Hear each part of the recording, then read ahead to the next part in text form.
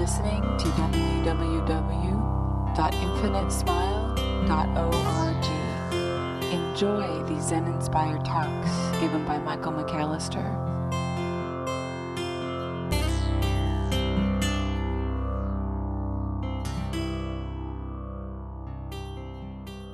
Man from China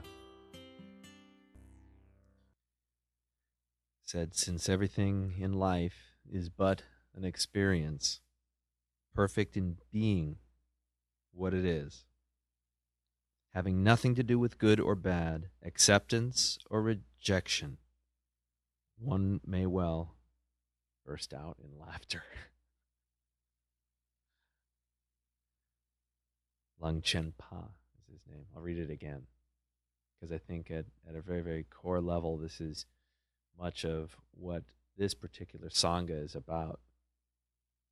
We give it a name, Infinite Smile, but that sense of what it means to be broadened so fully by the experience of what is actually happening, that laughter is a very natural response in the face of everything, that release, which is what laughter is, that release can clue us into so very, very much.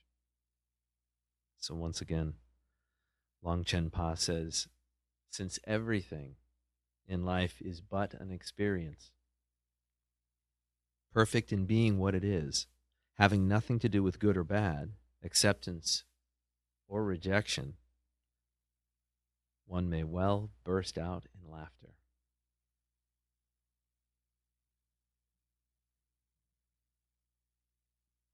Everything we could ever need for awakening is right here.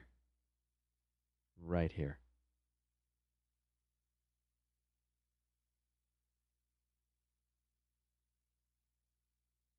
And now it's right here. And right here. And right here. In other words, by saying that, we look at this as being not time-bound. I'm going to get a little esoteric here. Awakening is not time-bound. It's actually what can be aware of time itself. Just like that in you, which can be aware of your thoughts, can be aware of your environment, can be aware of your feelings, that awareness, which is never not here, is awakening. We equate this sometimes with what is ever present in the ocean. I know I've brought up this metaphor before. It's bandied about and used by tons of incredible, in my view, incredible spiritual teachers, but the idea that the ocean shows up in experience in so many different ways. It's a wave. It's a series of waves. It's depth. It's foam. It's vapor. It's all of these things. But the quality of the ocean, it doesn't vary with whatever depth or whatever form it is in. The quality of it is wetness. It doesn't change. You don't suddenly get to 3,000 feet below the surface in the Mariana Trench and it's like, oh man, this is nice dry water. It's always wet. The core of who you are, the nature of your mind, is always awake. It's always aware in the same way that wetness is always there for the ocean. And I think I spoke about this laugh time. It's laugh time now, folks. So last time I spoke about how the experience of plugging into this deepening, this awareness, this being that's always already here is very similar to allowing the clouds to leave and your experience of the sun, which is always already shining. It's never not shining. It's just that our experience can be an experience of rain, an experience of a torrential downpour. Maybe it's just a mist, but it's an experience, as opposed to the recognition that the sun is shining even though it may be raining. It's just a whole different perspective. And shifting into that becomes our sadhana, or our spiritual practice. And we do this by surrendering. We also, through stillness practice, can, in essence, kind of burn away those veils, cook away that fog. When we become aware of the clouds and we pay full attention to the clouds in our life, that attention tends to keep them from getting any darker. And with practice, it actually begins to help them dissipate. You know how if you're driving down I-5, you get tule fog. Sometimes it just shows up and it's like, whoa, whoa, whoa, slow down, slow the car down, slow the car down. And the temperature has to increase, the ground temperature has to increase in order for the fog literally to burn off. It's exactly the same in our practice. We increase the temperature by being able to observe our inner fog. To put it in a different language, we become aware of the veils between the perceived sense of who we are, ego, and what's real.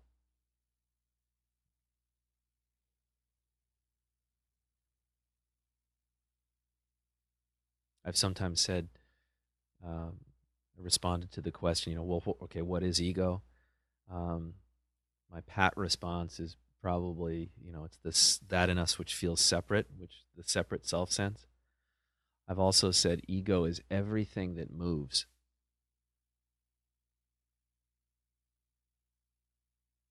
Anything that moves, in other words, creates a relationship within us that recognizes and perceives that movement and then categorizes it and gives it a story. It might be a positive story, yes, I like, or negative story, no, don't like, go get, avoid, any one of those, any variance of those. The ego perceives it, connects to it, gives it a story, and then chooses.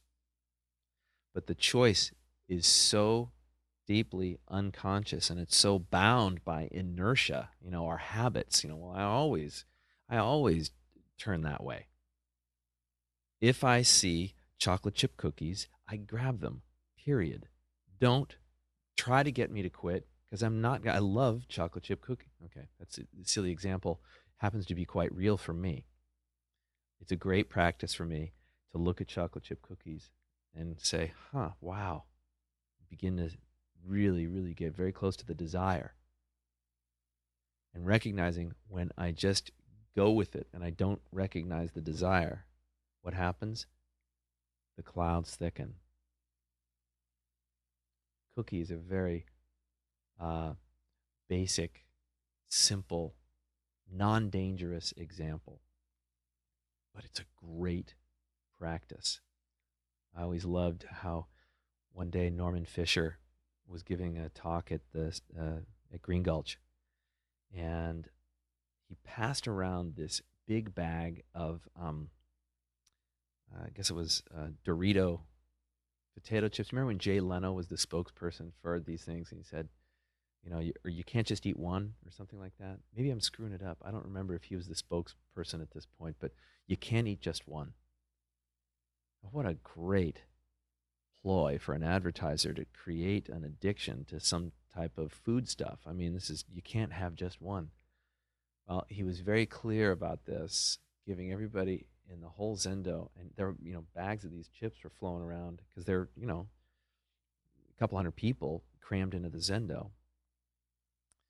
And he said, I want you to take your chip, and you could see, it was so funny. You could see some people who just like looking at it going, I want. And other people kind of, whatever, other people who are on diets who are, pushing it away. No, I can't.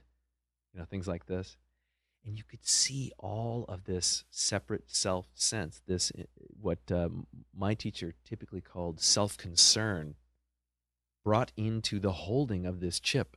And then as it was put in everybody's mouth, he said, now I want you to experience this chip fully. Experience this flavor fully. Experience the crunch or the sogginess, the amount, the desire for more, the saltiness, just walked us right through the whole thing. And man, it was like it was a whole meal. It was like it was just this, a beautiful experience. And then as he finished talking about it, he says, see, you can have a chip and not want one more. And by God, he was right. And it was like the whole Zendo kind of went, yeah. And his point was so elegant, so simple. And that is, when we live our life from that place of awareness, everything becomes a completion. Everything becomes a completion. We don't have this vulnerable spot that ego or a separate self sense is constantly trying to defend. There is nothing divided about our attention or our experience. There is nothing divided about who we are at our core. We're fully there. And in that fullness, anything that veils awakening from our sight, any bit of fog or cloud cover, begins to burn away. And it's not only that we perceive or feel the light of the sunshine, we actually become it. And we become what's beyond the sun. We become the energetic interplay of infinity in this body.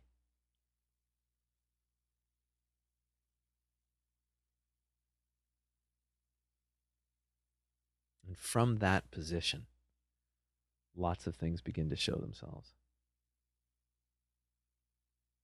As a matter of fact, all things begin to show themselves as incomprehensibly more than what they've ever shown up as, and simultaneously incomprehensibly more simple, less than what they've shown themselves to be.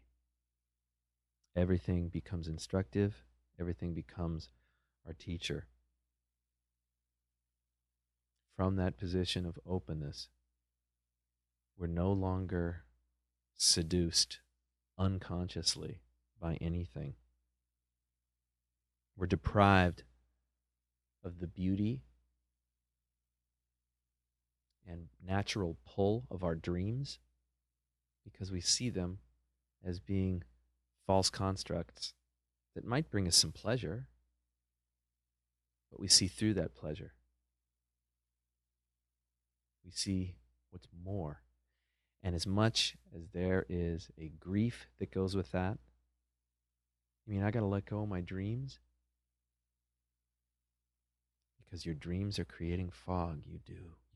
Let go of them. It doesn't mean they won't happen. But if you hang on to them, you diminish their chances.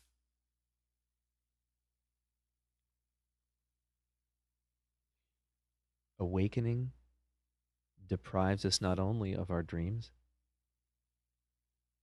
and their pull, it also deprives us of the shelter we experience from methodically and habitually adhering to this inertia, this roll of this stone of life. I sometimes think of, in Indiana Jones when he's running away from that giant boulder that's perfectly spherical. That is such a great way of looking at a typical life, an unawakened life. A stone that just keeps rolling, squashes whatever is in its way, continually harming. Boom, boom, boom, boom, boom. It's just unconscious. It's not that the stone is wrong or bad. It's just not awake. When we awaken, we recognize that we must meet the world fully all of the time. We can't take a break. I'll meet it here. I'll meet it here, but damn it, not with that chocolate chip cookie. That's when I'm gonna increase the fog every time I see one of those. Great to look at. Great to look at. Everything becomes instructive.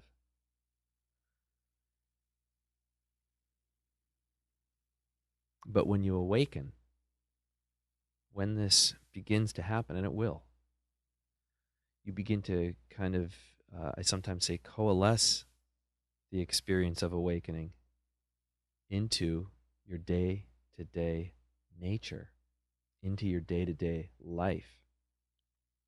You begin this deep fusion. And I say deep fusion because you're not putting anything together. You're just letting go of what is unnecessary. But isn't ego necessary? Ego got me here. Exactly. Ego got you here. Are you ready? Are you ready to let go of it? Because when you're ready to let go of it, that's when the pulsing throb of what is the deep singularity shows up. You have to be ready. It's not a partial thing after a certain point. Up to a certain point, it usually is partial. Ego wants to manage the whole experience until ego is seen for what it is, and then all sorts of stuff begins to happen. There's a recognition that ego is always being discovered on the stage of mind, we sometimes say. It feels shame, it feels embarrassed, it feels small, and it realizes that it's just not going to get the job done. Ego, as a little dancing performer on this stage, then kind of surrenders to what is real. And what is real is what's in the audience, what's always watching it. That's our awareness. That's the aspect in us that's, if you will, wet, just like the ocean. That's the aspect in us that is continually shining, that is continually enlivened by experience.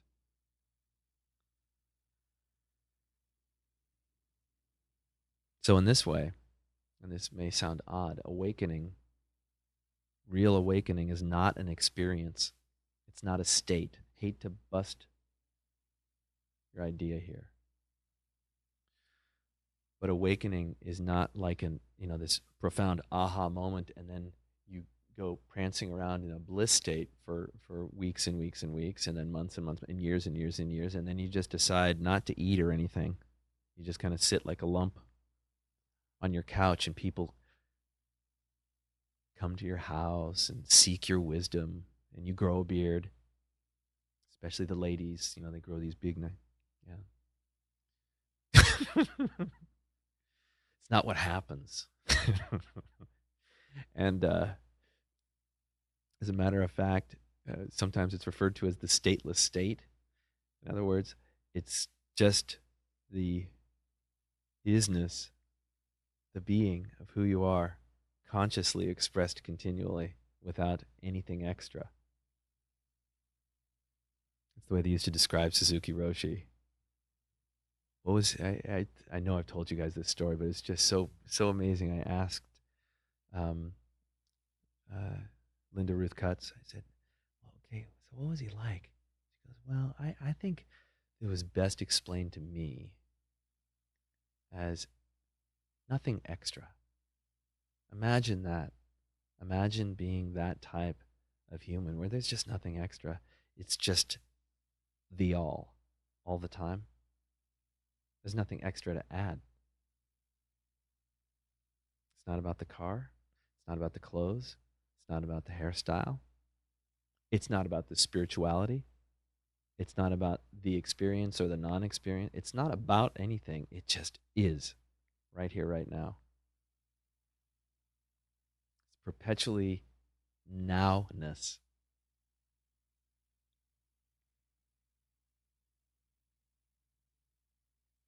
And this is a gift. The awakening experience is a gift. In Sufi, we call it hal. It's a gift. Sufism. The awakening experience is not awakening. It's the experience, the thing that points to awakening for us. I hope that's clear. In other words, the awakening experience, aha, points to what's real on the other side of the experience itself. And this is a divine stroke of grace. This is a gift. This is Hal. Embodying that which is beyond, that which the awakening experience points to, embodying, if you will, awakening. That's earned. In Sufism, we call that maqam. The gift is the awakening experience. Embodying that awakening is what is earned. Maqam. That's the path we're on. We help each other, not just in this Sangha, but in the universal Sangha. We help everybody get the gift, including ourselves. And then from that place, we begin to embody the gift. That's where the real heavy lifting occurs.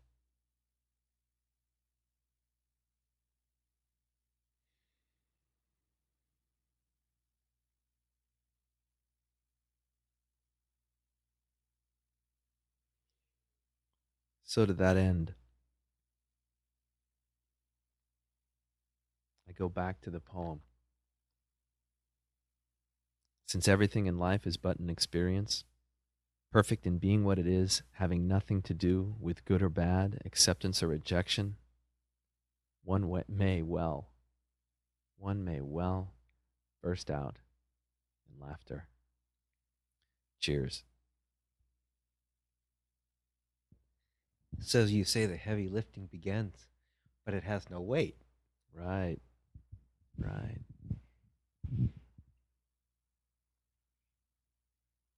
It's just the continuous now. Now. Is that what it is? To me. To who? Well, that's heavy lifting. I don't know. That's heavy lifting. Okay? Yeah. That's the heavy lifting. In other words, we get tastes all the time. The heavy lifting is that there's no thing there. And as long as there is a continual reinterpretation, as long as there is a categorization, okay? As long as it's non-question, it's weight. It's heavy. Now, essentially what happens is this cool discrimination.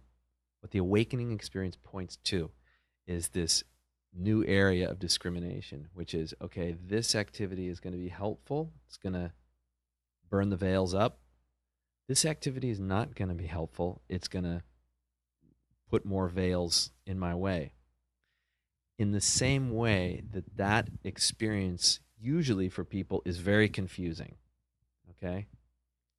You learn at a very early age that going to the barbecue where dad is, and he's got my dad at least had these wild conflagrations that were totally out of control. I was always petrified, and my mom was petrified that the house was going to burn down because he always put too much lighter fluid on there, okay? And whenever I would go out there, my dad would say, Michael, be careful. It's very, very little. I remember this vividly. And I remember one time he had just turned around, and I put my hand up onto the barbecue. I never did it again because I recognized real quickly, of course I was crying my eyes out and everything, but I recognized real quickly, oh, that's not helpful. The same thing happens when the grace of Hal, the gift, comes. And when the gift is opened and then consciously we move down the path, from that place, we begin to recognize this is going to hurt. This is going to be helpful. But that doesn't happen as long as there's a me doing it. That's the heavy lifting. I don't know if that makes any sense. Well, it does somewhat, but the point of reference is We need to hear you. We need to hear you. Yeah, The point of reference is tough to speak in the non-I form. yeah. Practice that. It's so. I mean, because it's on different levels. Speaking without I, in other words, first start with the personal pronoun I, Yeah. and then start with possessive pronouns, me and mine. The mine thing, that's especially cool. And then from there, it's speaking in interpretive absolute terms from what the I knows. Here's what's true. Right? Okay. And so we kind of just keep digging and digging and digging and digging and digging. And what comes out from that is this earthquake. Absolute earthquake. And it begins to slowly infuse us in a different way. The choices become really clear. Ooh, that is a hot coal. I will not grab that. Or, better yet, this coal is starting to burn. I better drop it. Right? So you said I better drop it. Definitely. Yeah. I sure should. Because I don't like my coal Burning your hand. burning my hand. Right. Exactly. I mean, your Burning point. The hand. Right. But one of the things. I think this is like it's really important, Yeah. but it's also absolute bullshit. It doesn't have anything to do with awakening. It has to do with you and me getting clever on each other. And guess what Right. that does? It's another veil there. It does. Makes it We're real still thick. there. Yeah. The veil is still there. When it's released. Okay? When it's released, the veil is released. We bring consciousness to it. We bring consciousness to the coal. Heat. I had a really quick question, but I was wondering because it seems like meditation is usually perceived as being a very serious activity. Have you, or I guess better I should say, is it okay to ever laugh or cry or experience any of those kind of emotions where, normally, I know in the past I felt like there were moments where I was about to just start cracking up about something, but you hold it back because you're like, oh, that's inappropriate. But at the same time, you know that, oh, maybe I should be fully aware of my emotions. So, Yeah. What it sounds like you're saying, and I want to make sure I'm really clear on it, is that when you want to be fully aware of your emotions, right? Were you ever not fully aware of the desire to laugh or the impulse to laugh?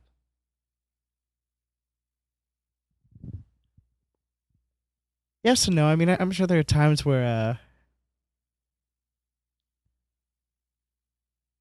yes and no. Being aware of the impulse, what's prior to the impulse, is really the work. If there is something in you that is feeling really, really, really, like you want to crack up, my recommendation is study it rather than indulge it. Okay? And that doesn't mean that you're not aware of your feelings. It means you're getting hyper aware of your feelings. Okay? You also want to make sure that whatever it is that you or any of you are doing on your cushion is supportive of the group. So, for example, when I was dared to sing Hotel California at the top of my lungs, I thought very seriously about doing it. We got a Zendo filled with people. I just thought that would have been the fun. And you know what? What really came up was, why do I want to be that selfish? Why do I want to attract? What is it? What is the impulse that really wants to shake the cage so much? That was my frustration. And the other guy, he and I just thought that would be hilarious. And I know that whole period of meditation, he was sweating. He was thinking I was going to do it. Thankfully, I didn't. But he gave me a gift. The gift to just kind of do whatever I want, right? There's a balance. It's not only what your impulse tells you, but what's prior to the impulse. Study that. Okay? You bring full attention into it. If you giggle or something during your meditation, okay, you're not going to be fired. You know, if you cry during your meditation, you're not. Whatever happens, happens. Bring full awareness to it, and if it's going to disturb other people, then just gently excuse yourself from the meditation hall. That's all. So that be aware of those feelings, and who is it that's having them? Who is it that's having those feelings? That's where all of this takes off.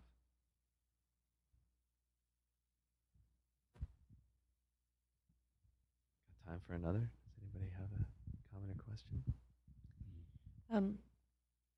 One of the things you said this evening was about having our dreams and letting go of our dreams.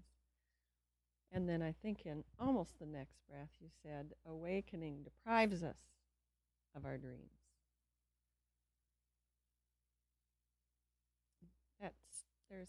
It deprives us of, or what I meant to say, it deprives us of our attachment to the dream. Okay. Does that make sense? Yes, that makes sense. Because I think I said in there somewhere that it doesn't mean you're not going to have your dreams come true. I think I said that. Right, you didn't did I? say that. Okay. It deprives us of our relationship, our habitual relationship to whatever those dreams might be. Now, the selling point here for all of you marketers out there is that, or us buyers. That's you buyers, exactly, even better. Yeah, you consumers, you spiritual consumers. The key thing here is that what's uncovered is so much more. Mm-hmm. Very hard to sell that, though. Sit still, let go of everything, shut up, don't lean in, don't push away, and you'll have everything. That's what those spiritual seekers all want anyway. Yeah, right. Or we spiritual seekers. Right.